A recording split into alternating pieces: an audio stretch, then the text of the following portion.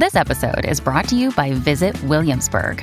In Williamsburg, Virginia, there's never too much of a good thing. Whether you're a foodie, a golfer, a history buff, a shopaholic, an outdoor enthusiast, or a thrill seeker, you'll find what you came for here and more. So ask yourself, what is it you want? Discover Williamsburg and plan your trip at visitwilliamsburg.com. When you need mealtime inspiration, it's worth shopping Kroger, where you'll find over 30,000 mouth-watering choices that excite your inner foodie. And no matter what tasty choice you make, you'll enjoy our everyday low prices, plus extra ways to save, like digital coupons worth over $600 each week. You can also save up to $1 off per gallon at the pump with fuel points. More savings and more inspiring flavors make shopping Kroger worth it every time. Kroger, fresh for everyone. Fuel restrictions apply.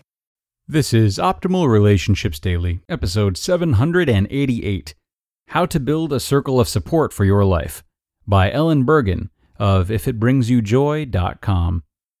Hello, everybody, and welcome to Optimal Relationships Daily.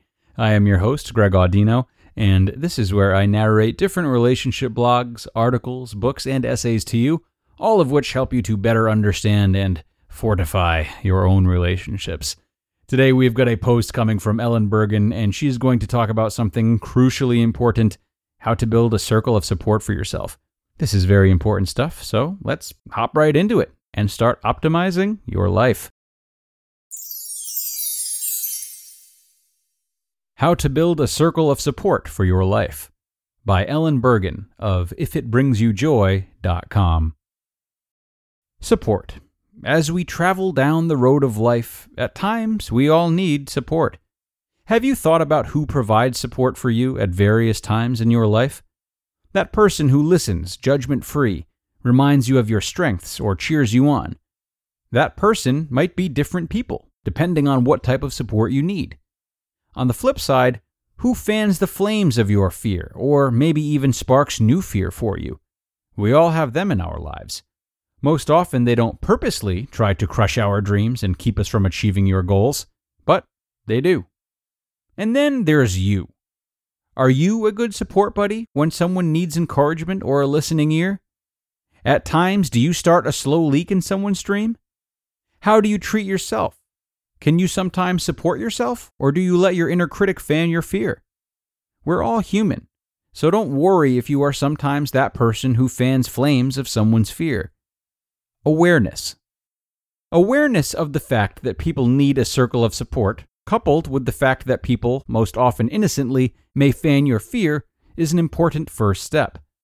Once you become aware, you can begin making choices to build your circle of people who support you, know with whom to not discuss certain topics, learn to support yourself sometimes. People need people for support. However, no one person can be your support buddy 100% of the time. That's why having lots of people in your circle of support is invaluable. Building supportive people in your life. Supportive people might be friends, a partner, family members, or colleagues. In other circumstances, it can be a person who you don't know very well, but they have experience with what you're going through or want to do. Supportive people are who you talk to when you need help sorting things out in your head, need to vent and get something off your chest, need help knowing what steps to take for your goals or dreams. When I need encouragement, I have a couple go-to friends who I know I can count on to give me the support I need. They encourage me by reminding me of all the good things I have going for myself, including my strengths and valuable experience. When I need to vent, I have a couple of go-to friends who I know will listen, not judge, and then help me get back on my way to solving the issue rather than wallowing in the problem. When I'm sad, happy, scared, about to take a big risk, trying to figure out my next step, and just about any other life experience, I have certain people in my life that I can go to for support and even accountability. A circle of support can also include people who are paid. Accountants, lawyers, and life coaches are some examples. These people can help you accomplish your goals and dreams more quickly and with more quality. Having a large circle of support will help you achieve your dreams. The foundation of support is critical, especially when you want to take a big risk to propel your life forward. If you need to grow your circle, Think about the type of person who would fit well. How could you get to know that person better? A few ideas are: smile and say hello as you pass them in the hallway. Ask them out for a cup of coffee or glass of wine. Invite them to join you to an event, such as a book group, fundraiser, or party where there will be mutual acquaintances. Oh, would that be too hard? Well, I challenge you to take a risk and open the lines of communication with just one person.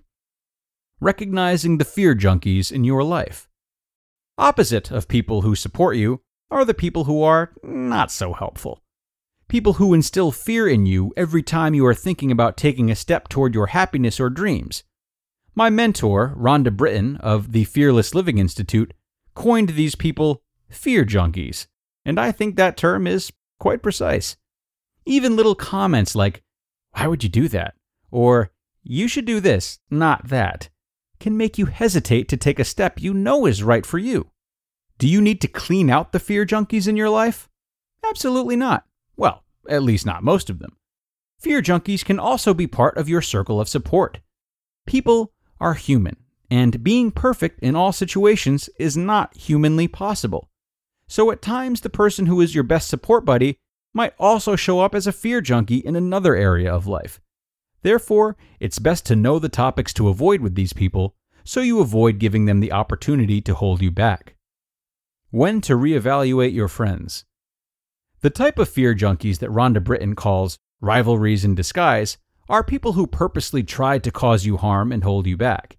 Rivalries don't want you to succeed and purposely say and do things to make you fail, or at minimum, instill enough fear to make your inner critic take over and stop forward movement in your life. Sometimes, you've just outgrown a friend. You've gone in different directions, and their presence in your life has grown more toxic than anything.